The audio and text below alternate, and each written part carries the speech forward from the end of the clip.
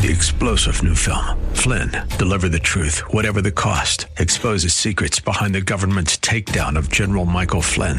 Flynn knew what the intel world had been up to. He ordered the first audit of the use of contractors. This set off alarm bells. He told the truth. He was the most dangerous person for Donald Trump to hire. They had to get rid of Flynn. Flynn, deliver the truth, whatever the cost. Available now. Watch it today. Go to salemnow.com. salemnow.com. Joy Life, available. The following program is sponsored by Reaching Hearts Ministries. Welcome back to Reaching Your Heart. Pastor Michael Oxentenko's message today is entitled Fear, Faith, and Fire, the Covenant Crucible. Now, if you have any questions about this message or anything that you hear on our broadcast, feel free to call this telephone number. It's 877-788-5371. 877-788-5371.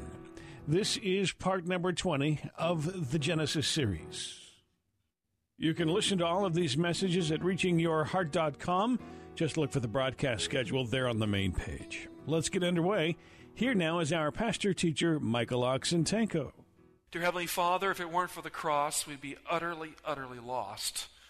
And yet, because of the cross, we are very, very much found. And Father, I want to thank you that in Jesus Christ, we are not left to our own ruminations. We're not left to struggle for faith when we can receive it as a gift through the person of Jesus Christ. The greatest struggle really is against self, giving up on the virus of selfishness and doubt and giving in to God through Jesus. Father, for every heart who came here today yearning for the light, who is caught up in fear, searching for faith, and walks into the fire, may they discover the covenant crucible, that in the fire there is light, in the fire there is warmth, in the fire there is love. In Jesus' name, amen. 2 years ago, Claire Rutherford thought she had a mild case of the flu. You ever had the flu and you thought it was a mild thing and then it just kind of lingered on? Some of you have? Okay, well, usually when you get the flu, you get over the flu. I mean, people who get the flu get better unless it's some serious form of flu, like H5N1 or the swine flu that wiped out millions across the globe. For the most part, the flu is no big deal. You struggle, you suffer, and you get better, unless there's some other complication. But she did not get better. It did not improve in her situation. In fact, she later discovered, the doctors discovered, her husband, who was a doctor, discovered that she had viral encephalitis. And during her 11-week stay in the hospital, the virus attacked her system, her neural system, her brain began to swell. And over time, it damaged her ability to remember things. After 11 weeks in the hospital, this inflammation of the brain had left her as a woman who could barely remember her own name. Now, to make matters worse, she had prosopagnosia, which is the inability to remember faces. When her family gathered around her bed to comfort her, she couldn't recognize them. Who are you? The therapist brought family pictures. She couldn't tell which face was what in the family pictures. She couldn't recognize the faces that were the closest to her in life. She would read something and then forget it as soon as she read it. I mean, it affected every part of her memory system. When she came home, she couldn't find her way through her own house. Basic skills she had taken for granted were now lost to her. She had to relearn them. She would hold a fork in her hand, struggling to figure out how to use the fork in taking the food and putting it to her mouth. Her kitchen that she had just remodeled was like the planet Mars to her.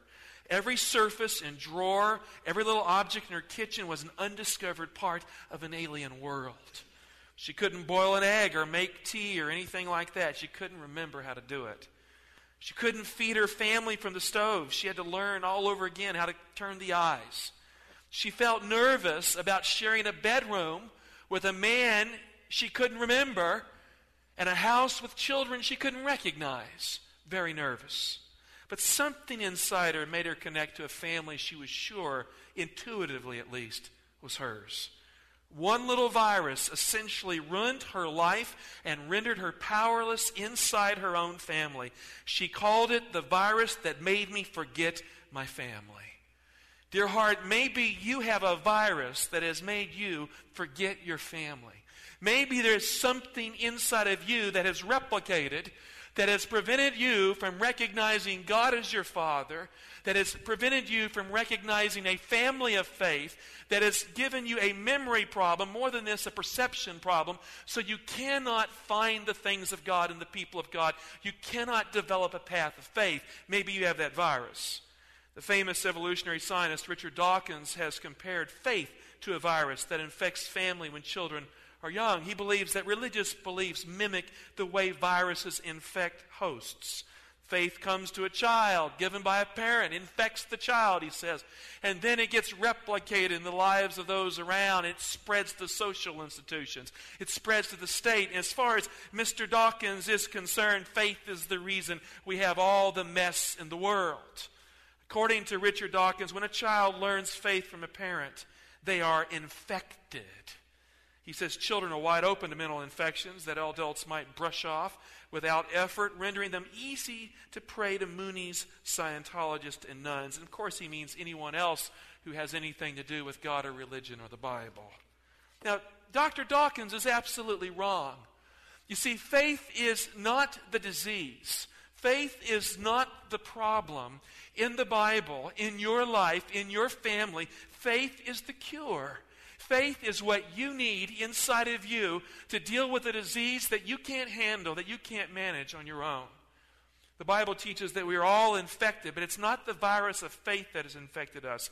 It's the virus of faithlessness, of spiritual doubt, of an alienation between us and God. That is the virus that you must contend with. And because of this virus that original sin has brought, dear heart, when you are struggling, when you are down, when you feel life has not dealt you the right kind of deal, it is in those moments you begin to doubt that God is your Father. William Shakespeare once wrote, "Our doubts are traitors and make us lose the good we oft might win by fearing to attempt." Dear heart, faith is not the problem. It is the cure. Faith is the cure for the virus that afflicts your soul. When God came to Abram in Genesis 15:1, for the first time in his life, Abram felt the cold chill of doubt and fear take hold of him. He felt that virus of faithlessness begin to work, and fear engaged the faithlessness, and he was by nature a man of faith, but now he was struggling with belief, with confidence in a God that had led him from Ur of the Chaldees. He had just conquered the kings of the north, who had kidnapped his nephew Lot, who had taken the kings of Sodom and Gomorrah. He had decisively defeated them with 318 men. But in his old age, as he had pulled back from the battle scene, as he had refused to take the goods of war, he now realized that he had a reputation as a man of war. He was not young, he was old, and yet he was known throughout the land as a man to be feared. The mantra traveled like wildfire, warrior man, Abram is a warrior man. And Abram knew what that meant. It meant he was a target in the land of promise. It meant that these 10 tribes or kingdoms that were around him could easily take him out because he was now a threat to them. Abram was afraid of the future. He was afraid of being a target. He was uncertain of where God was leading him. And this is the context for Genesis 15, verse 1. After these things, the word of the Lord came to Abram in a vision. "Fear not, Abram, I am your shield. Your reward shall be very great." But Abram said, "O Lord God, what wilt thou give me? For I continue childless, and the heir of my house is Eliezer of Damascus." And Abram said, "Behold, thou hast given me no offspring, and a slave born in my house will be my heir. And behold, the word of the Lord came to him. This man shall not be your heir. Your own son shall be your heir." And he brought him outside and said, "Look toward heaven and number the stars, if you are able to number them." Then he said to him, "So shall your descendants be."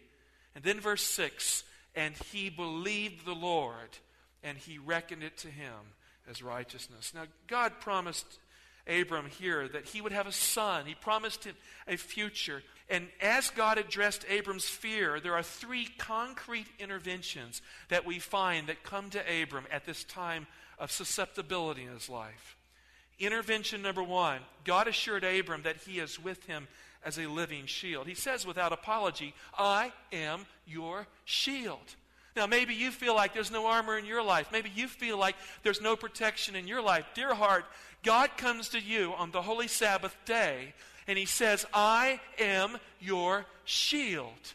And if God is your shield, you do not have to be afraid of the enemy. Yahweh means I am, and I am means, as an idiom, I am here. God says, I am here as your shield. And when God is with you, dear heart, you have all the protection that is needed or necessary for God's design and purpose in your life.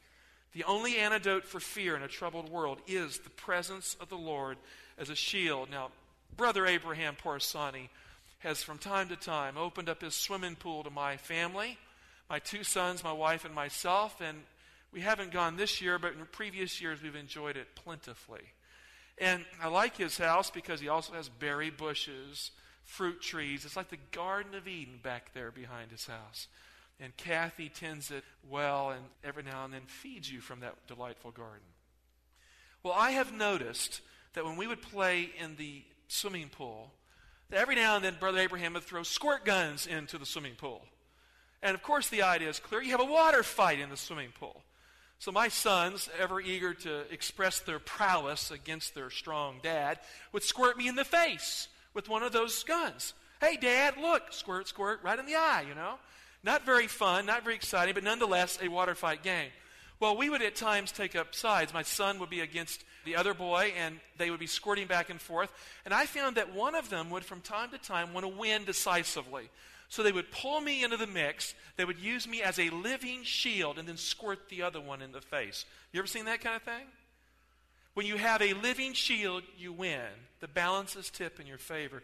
Dear heart, when the devil is squirting you in the face, when he is taking a target at you and trying to humiliate you, God steps in. He takes the blows so you can win in the end. You always win with God as a living shield. Isaiah 12:2, behold, God is my salvation. I will trust and will not be afraid, for the Lord God is my strength and my song, and he has become my salvation. Psalms 34:7, the angel of the Lord encamps round those who fear him and delivers them. Now, many people, when they read this verse, they say, God sends an angel. I mean, he sits there on his throne. He says, go protect Mike, go protect Sue. And he sends an angel that encamps around you. But notice, it doesn't say an angel of the Lord, does it? What does it say? The angel of the Lord encamps round about them that fear him. And scholars have rightly said that this is an Old Testament expression for Jesus Christ. You remember when Abram is ready to slay his son Isaac in Genesis 22? He lifts his hand to heaven with the slaughter knife, and the angel of the Lord calls from heaven, Abraham, Abraham, touch not the child, for now I know you fear God, seeing you have not withheld your only son from me. Now, how can the angel of the Lord be the Lord? But he is. You see, the messenger that comes from the Lord in the Old Testament, the angel of the Lord, is not a created being. He is verily God. He is the Lord himself. In Exodus, Moses was pleading with God to lead Israel after the incident of the golden calf. And God says, I will send my angel before you, and I will put my name in him. Now, how can God put his name in someone unless that someone is God? And so here we have an Old Testament manifestation of Jesus Christ, the messenger of the Lord. Malachi says, the messenger of the covenant, or the angel of the covenant, in whom my soul delights, I'm sending him. And that is obviously a prophecy of the coming of the Messiah. So the angel of the Lord means the mightiest being in the universe, who is verily God himself, who has no beginning and no end, who is the Alpha and the Omega, the messenger that reveals the unknown God, Jesus Christ, who died on that cross, encamps round those who fear him and delivers them. Dear heart, you are not alone if God is your shield. In the Bible, there is a fear that overcomes fear. And the fear of the Lord removes fear of others. Psalms 118:4. Let those who fear the Lord say, his steadfast love endures forever. You know, when you're down, you feel you're trapped by circumstances, and you're afraid, do exactly what it says in verse 4. Repeat after me. Come on. His steadfast love endures forever. It says, let those who fear say that. Have you ever been afraid? then you need to get on your knees or stand tall and repeat, His steadfast love endures forever. Then he goes on, out of my distress I called on the Lord. The Lord answered me and set me free. You see, fear is like a prison. When you're controlled by it, you're not free. And yet the Lord reaches into the prison of your fear and pulls you out so that you will not fail in life. You are free. Verse 6, with the Lord on my side, I do not fear. What can man do to me? Now notice here that the secret to overcoming fear is having the Lord at your side, which means the presence of the Lord is a shield for the person overcome with fear. Verse 7, the Lord is on my side to help me. I shall look in triumph on those who hate me. It is better to take refuge in the Lord, to put confidence in man. It is better to take refuge in the Lord, to put confidence in princes. Intervention number 2, God assured Abram that he has a present reward for his faithfulness. Now, we sing the song, I'm satisfied with, it talks about the reward that's over yonder. Well, dear heart, I'm not satisfied with the reward that's over yonder. I want something now. What about you? Wouldn't you like to have a reward right now for following God? Not just delayed pie in the sky, but a reward right now. Notice what God says. In Genesis 15:1, the Revised Standard Version reads, your reward will be very great. In this intervention number 2, God assured Abram that he has a present reward for his faithfulness. The Hebrew has no future verb here. The Hebrew simply says, your reward, exceedingly great. It can be translated, I am your shield, your exceedingly great reward as well. But there's no future verb there. It's inserted by a well-meaning translator who's trying to make sense out of the context. God isn't saying, I'll give you a reward in the future. He's saying, right now, Abram, your reward is great. In the Hebrew, the focus is not on the future, but the present. In the fit of his fear, in the pit of his problem, God announces to Abram that he has a very great reward. Now, no doubt, Jesus Christ, in the Sermon on the Mount, dug deep in the Old Testament to pull this concept out. Matthew 5:11. Blessed are you when men revile you and persecute you and utter all kinds of evil against you falsely on my account. Rejoice and be glad, for your reward is great in heaven, for so men persecuted the prophets who were before you. The eye of the wicked cannot see what the righteous have. The eye of the faithless cannot perceive the rewards that exist right now in the life of the person who has God as a shield, who walks by faith and calls on the name of the Lord. If you are a Christian and you are beset with problems because you have chosen to follow Jesus Christ, dear heart, then you are not poor anymore, and you don't need to tell yourself you're poor anymore. If you have Jesus Christ, you are rich. That's a fact. Now, my son Donald reminds me from time to time that he's rich. Now, I'll tell you how he got rich. He knows where my pockets are. I'll be standing. He'll walk up behind me and just kind of slip his hand in my pocket and take $1 or $2 out. I know he's taking it out. Or I'll put my change on the nightstand, and he knows where it's at. He'll come and take $1 or $2. He lets me know he took Daddy's quarter. He says, Dad, I like being your son. Thank you for the quarters. In my car, I have to, every week, go to the Metro, and I have to have money for the parking there, and I put it in a certain place. He knows where it's at. I never have the money. It's always gone. See, my son knows that he's rich because he has a father who wants him to have change, spare change. And I don't complain about this. Dear heart, you are rich because when you, as a child of God, reach into the pockets of Jesus, there is no end to the riches of Jesus Christ. It may not come to you as a fat paycheck, but it comes to you as peace, as joy, as purpose, as meaning in your life. It comes to you as that divine intervention when you are about to fail for some reason that you cannot understand. The riches of God have reached you and saved you from perplexity. Philippians 4:19, and my God will supply every need of yours according to his riches and glory in Christ Jesus. Intervention number 3, God assures Abram with a promise that he will have a future and a legacy. There's no doubt about it. We are by nature afraid of the future. What do you do when you've worked all your life? You've tried to squirrel away money in that IRA, but you've had to pull it out for the demands of existence, and you don't know what your future is. You wonder if your children will respect the effort that has gone into raising them. And all this goes through your mind. In intervention number 3, God assures Abram with a promise that he will have a future and a legacy. Abram's legacy will be a family of faith which shines like the stars forever. In verse 4, Genesis 15, he says, Abram, you will have your own son as an heir. Then in verse 5, he says, your children will be like the stars. Now, why the stars? Couldn't he have chosen some other metaphor?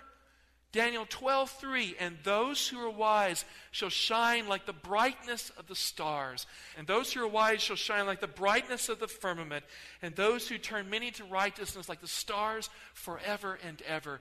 You see, the star is a symbol of someone who shines with the light of God. Abram's faith has a legacy. Galatians 3:29, if you are Christ, then you're Abraham's offspring, heirs according to the promise. Abram is in his 80s, and his wife is old. He is old. They're too old to have children. God's promise comes to Abram when the promise is hard to keep. From a human perspective, God can't do this. Man can't do this. This is impossible. So what do? When God promises you a future you can't visualize, when he promises you an outcome that defies reason, what do when God makes a promise that seems impossible for God to keep in your life? Abram's response is found in verse 6. Bold verse. The first time we have a statement in the Bible that says a man believed. And he believed the Lord, and he reckoned it to him as righteousness. You see, faith is not the virus, as Dr. Dawkins said. Faith is the cure. Faith is the cure. How does God accept a fearful man who stumbles from east to west looking for a promised land? How does God treat a man who slips off the track from time to time as he feebly holds on to the hand of God? How does God relate to a man who gets sidetracked in life and goes off to Egypt, tells a little lie there, jeopardizes his wife, and then returns, but he almost gets killed in the mix? How does God relate to an old man, overcome with fear, afraid of his tomorrow, hemmed in by circumstances? The first man in the Bible who believes the word of the Lord is reckoned righteous. That's how he does it. The epigenetic principle is operative here. Everyone who believes the Lord after Abram is accounted righteous, just like Abram. Because what happens in Abram's life is prophetic of what can happen in your life. If you believe the Lord when things are tough, if you hang on to the hand of God when you don't know where you're going, and God becomes for you a shield, God will look at you in your weakness, and he will declare you righteous in his eyes. Every man who believes the Lord, righteous just like Abram. Now the word reckoned in verse 6 is a legal term. Some people say, well, why do we have to have legal terms in salvation? Because guilt is a legal concept. You must have a legal solution for a legal problem. Guilt is a legal concept. The ultimate fear for every soul is the fear of standing in the judgment naked and without a righteousness that will survive the scrutiny of the judgment. If you have Jesus, if you have faith in Jesus Christ, you are not guilty because of that faith, through that faith. If you have Jesus, you are justified by faith. If you have Jesus, you have a faith that will survive the judgment because his faith is perfect, even if yours is flawed. And the mustard seed of your faith will lay hold of the mountain of his faithfulness. And in the judgment, God says, not guilty for you. In Jesus, God treats you as if you had never sinned. And if you believe, you are declared righteous for his name's sake. Not guilty before God in the universe. Not guilty before the devil's accusations. Not guilty in the jury of your own mind when you put yourself down before God and others. Not guilty for his name's sake. Dear heart, we must never read quickly over a verse like verse 6. Abram believed the Lord, and it was reckoned to him as righteousness. When you fall on your knees tonight, and you believe the Lord, and you call on his name, for salvation, forgiveness, and healing, God reckons it to you as righteousness. Romans 4:20, no distrust made him waver concerning the promise of God, but he grew strong in his faith as he gave glory to God, fully convinced that God was able to do what he had promised. That is why his faith was reckoned to him as righteousness. But the words "it was reckoned to him" were written not for his sake alone, but for ours also. It will be reckoned to us who believe in him that raised from the dead Jesus our Lord, who was put to death for our trespasses. The Greek says paradidomi, handed over, and raised for our justification. Romans 1, a person who suffers the wrath of God experiences this kind of judgment. He is handed over, same Greek word. Christ experienced what is the wrath of God. He was handed over to the judgment of guilt and sin.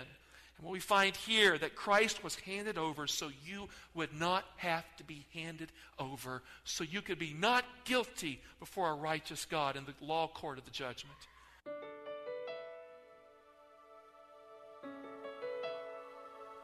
Thanks for listening today to Reaching Your Heart. Remember, you can listen to all of these messages in the Genesis series at reachingyourheart.com. That is the first portion of Fear, Faith, and Fire, the Covenant Crucible. We will complete this broadcast tomorrow, and we hope that you will join us. Remember that these broadcasts are listener-funded. Thank you so much for helping. The address here is Reaching Hearts International, 15300 Spencerville Court, Suite 201, Burtonsville, Maryland, 20866.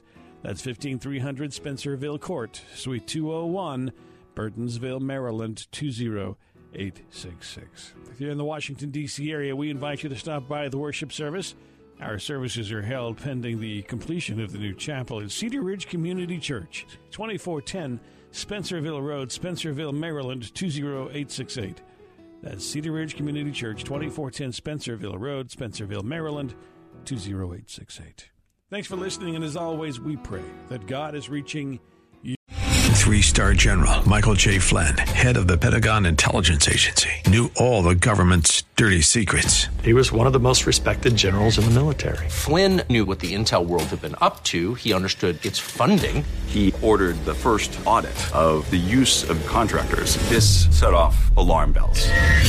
The explosive new documentary, Flynn, Deliver the Truth, Whatever the Cost, uncovers the facts behind this scandal. Flynn told the truth. He was the most dangerous person for Donald Trump to hire. I find out the worst enemy that I'm going to face in my life is right here in America. They took my assessment and they wanted me to change it. And I was like, I'm not changing it. They had to get rid of Flynn. With in-depth interviews, archival footage, and never-before-seen personal records of the man behind the headlines. I just felt like I was drowning. Flynn, Deliver the Truth, Whatever the Cost. Available now. Watch it today. Go to salemnow.com. salemnow.com.